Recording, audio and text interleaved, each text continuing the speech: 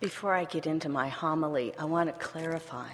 When I referred to the book earlier, I didn't mean it as a dig that you wouldn't recognize it. I meant that the placement was such that you wouldn't see that on the cover it says, the First Universalist Church of Minneapolis. But along those lines, we are still, it was in a closet for 20 years, so we are still trying to catch up with some of the members, and I have the list downstairs, so if you haven't yet signed it, check with me after service and see if you have yet to sign it. I also want to apologize. I hope my voice lasts. I have an incredible respect for our called ministers. I have never witnessed them calling in sick on a Sunday morning. And I didn't want to do that either. So with water and throat lozenges, I'm hoping that I will do fine.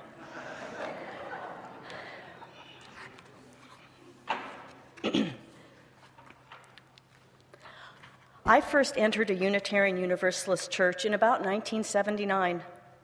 I did not find it welcoming nor compelling. I left thinking, well, that's that. I guess Unitarian Universalism isn't for me. Various friends and acquaintances told me not all UU churches are the same, and I should try another one. Well, it took me 5 years, but I finally decided to give Unitarian Universalism another try. I attended First Universalist Church, and it was different from my previous experience. I joined 2 months later and have been deeply involved ever since. I have always felt the roots of Universalism here at First Universalist. Perhaps it's because my first experience was at a UU church with Unitarian roots. Perhaps it was because early on, the distinction between the two was described in a way that resonated for me. The Reverend John Cummins explained that Universalists came to their beliefs based on world experience. He called early Universalists children of the Enlightenment. As seafaring families along the eastern seaboard before the American Revolution, they held larger, more liberal views than their neighbors because they had a wider experience of life.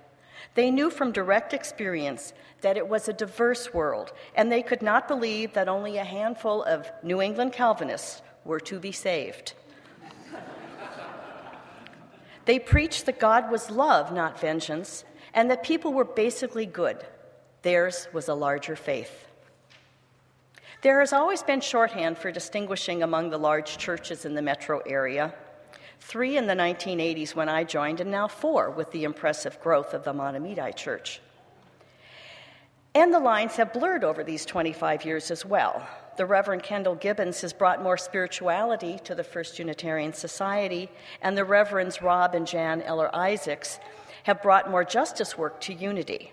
But in the 1980s, the distinction was stated as the Unitarian Society being the thinking church, Unity being the praying church, and First Universalist being the social action church.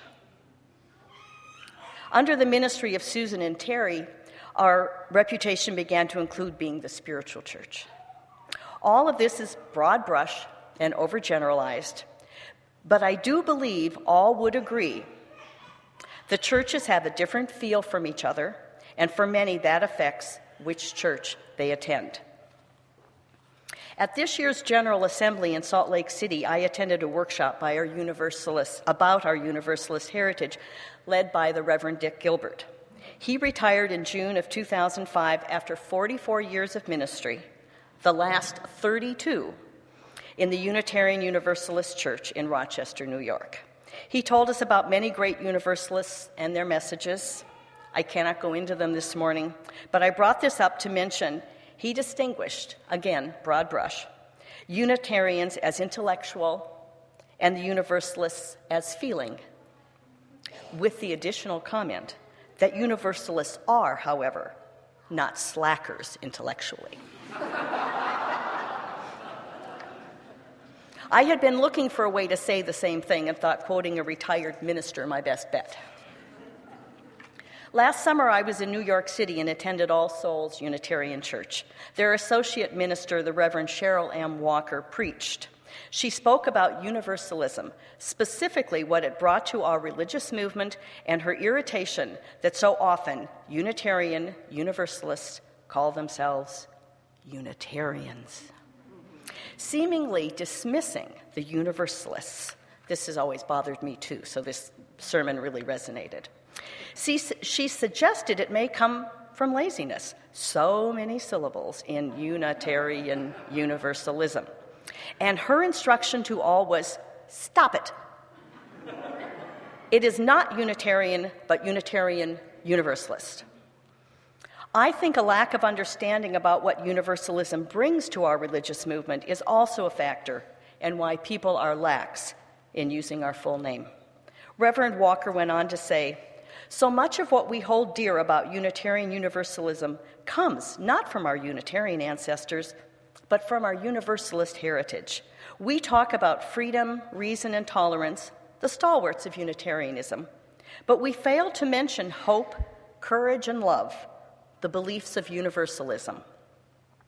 However, in this congregation, we do mention hope, courage, and love.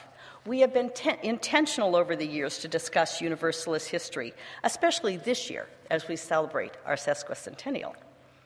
I remember sitting with others many years ago as we created our current mission statement, and it was Nancy Atchison who reminded us to include the Universalist message of love and hope.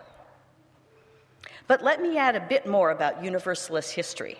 In 1850, Universalism was the sixth largest denomination in this country. We had approximately 800,000 members. Put that in context. Currently, we have about 150,000 Unitarian Universalists. The saving message of John Murray and Hosea Ballou, offered as an alternative to the Calvinist message of hell and damnation, appealed to many. In the 1770s, John Murray preached, "Go out into the highways and byways of America, your new country.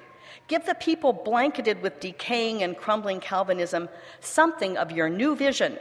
Give them not hell, but hope and courage. Do not push them deeper into their theological despair, but preach the kindness and everlasting love of God." Reverend Walker remarked that the greatest challenge for the Universalists came from their own success. As their message of a loving God grew, other denominations, in particular the Methodists, toned down their rhetoric of an angry God, full of damnation and hellfire. Without this singular negative message, people had less of a reason to change denominations, and Universalism started its decline in numbers. But she went on to say, the legacy they gave us was one that demanded that we take to heart the idea that every person is worthy of our respect and consideration.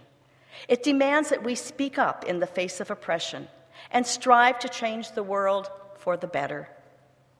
It challenges us to open ourselves not just to people like us, but to all people. The Universalists succeeded in changing the landscape of religion forever. Not just our religion, but all religion. It asks us still to be the prophetic voice of love in the world. Unitarians, this is still Reverend Walker, Unitarians may be the big U in Unitarian Universalism with its money and its power, but Universalism has always been the bigger U with its bigger heart. Which brings us back here to First Universalist. Big actions like Unity Settlement House, John Cummins counseling during the Vietnam War, marching with the Reverend Dr. Martin Luther King, declaring First Universalist a peace site, creating the Peace Garden, the First Universalist Foundation, a funding source for community action, wrapping a ribbon around the building, declaring it a hate-free zone. Unity Summer, the numerous peace marches, and then the work of justice by church individuals. We've remained very active in social justice from our Universalist heritage. The Reverend Walker's mention of heart resonates with my thinking. Universalists are the church of the open heart. This fits with my anecdotal evidence gathered over the years. As I greet visitors and people who decide to become members of First Universalist, the ones who have church shopped, say First Universalist is just so friendly and warm. This, added to shared values and worldview, guided their choice.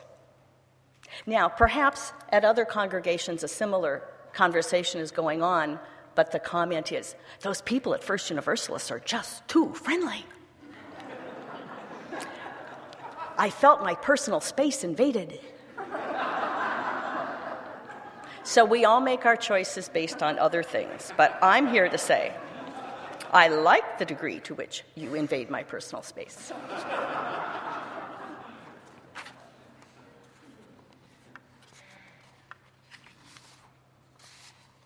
I want to spend a few minutes talking about Grace Wilson. She was a favorite of mine, and I must admit I take pride in the words she spoke to me. You remind me of me when I was your age. But the context included a warning to pay attention, to not overcommit and then burn out.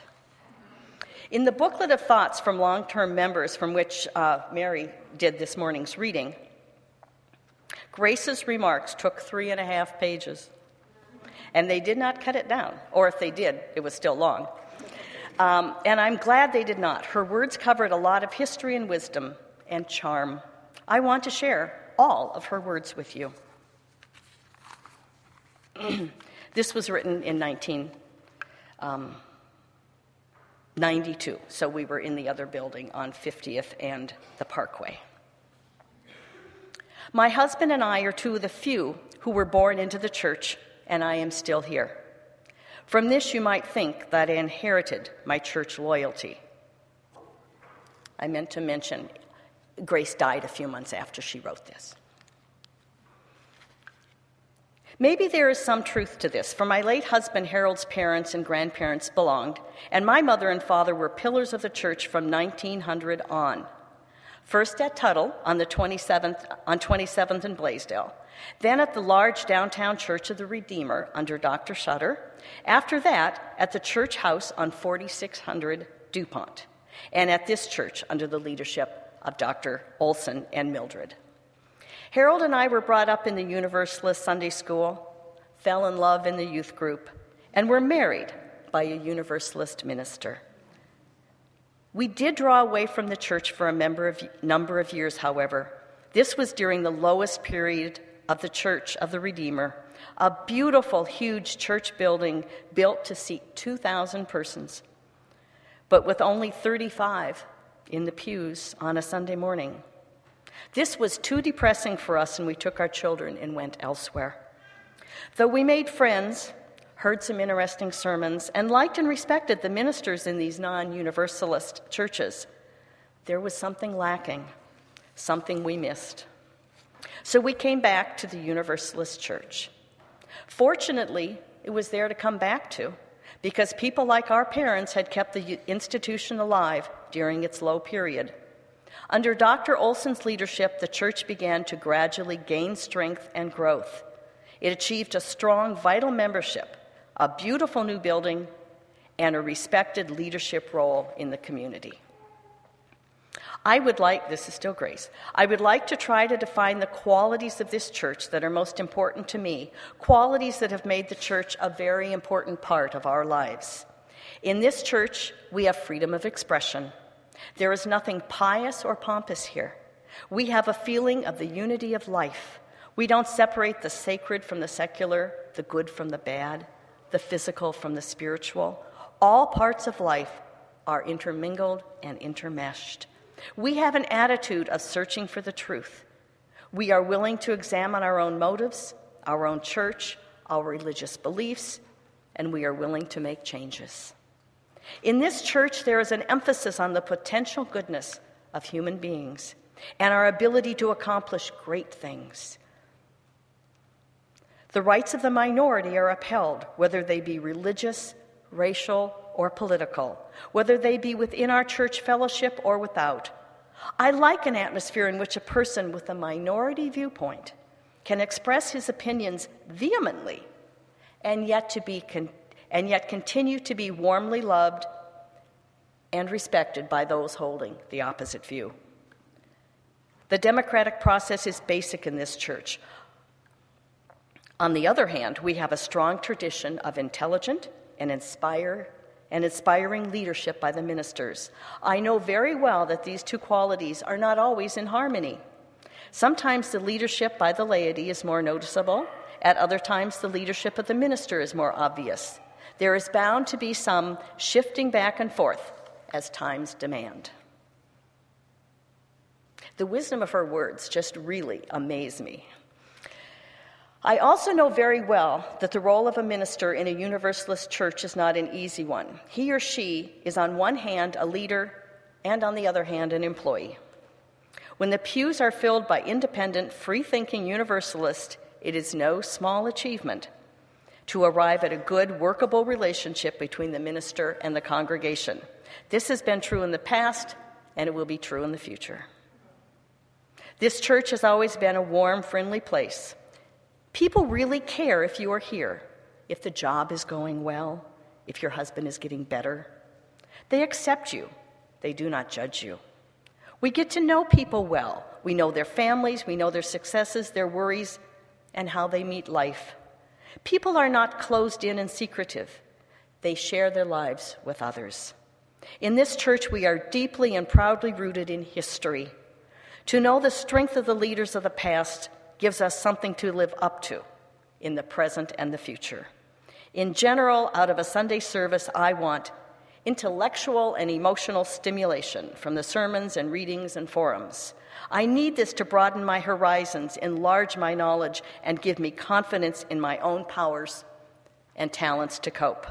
I want a period of prayer or meditation during the church service. I feel strengthened and enriched by a quiet time to aspire, to come to peace, to express my needs, to try to do better. I love the music in our church. The choir and the organs are a thrilling experience for me. I like experimentation and innovation in the church service, but I also like orderliness. I like some of the old retained as we add the spice of the new. And in closing, she says the same words you heard Mary say earlier. The most important thing about this church to me are the people I love. To sit in the midst of friends on a Sunday morning, to know that we share the same basic attitudes and values, to gain courage and strength from their friendship, to know them as hilarious companions as well as rescuers in the storm. To sit among such people on a Sunday morning is good companionship, is a kind of unspoken communion. This church is like home to me, as it was to my husband, like an extension of family, and it is a kind of link to greatness and goodness and courage and love beyond all understanding. Our Universalist roots are deep. It is a heritage to be proud of. Whether everyone who is drawn here realizes the reason may be the Universalist message of love and hope, it is undoubtedly a factor. When speaking of your faith community, your religious tradition, proudly declare yourself a Unitarian Universalist. Thank you.